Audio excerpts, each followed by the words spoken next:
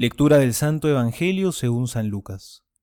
Dijo el Señor: Ay de ustedes, que construyen los sepulcros de los profetas, a quienes sus mismos padres han matado. Así se convierten en testigos y aprueban los actos de sus padres. Ellos los mataron y ustedes les construyeron sepulcros. Por eso la sabiduría de Dios ha dicho: Yo les enviaré profetas y apóstoles. Matarán y perseguirán a muchos de ellos.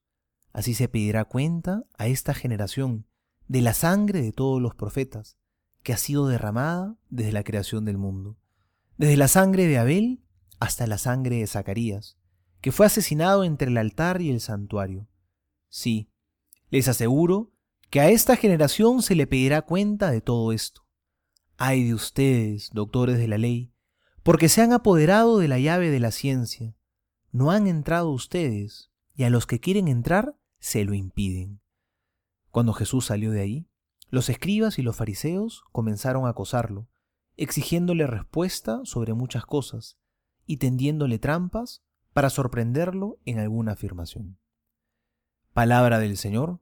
Gloria a ti, Señor Jesús.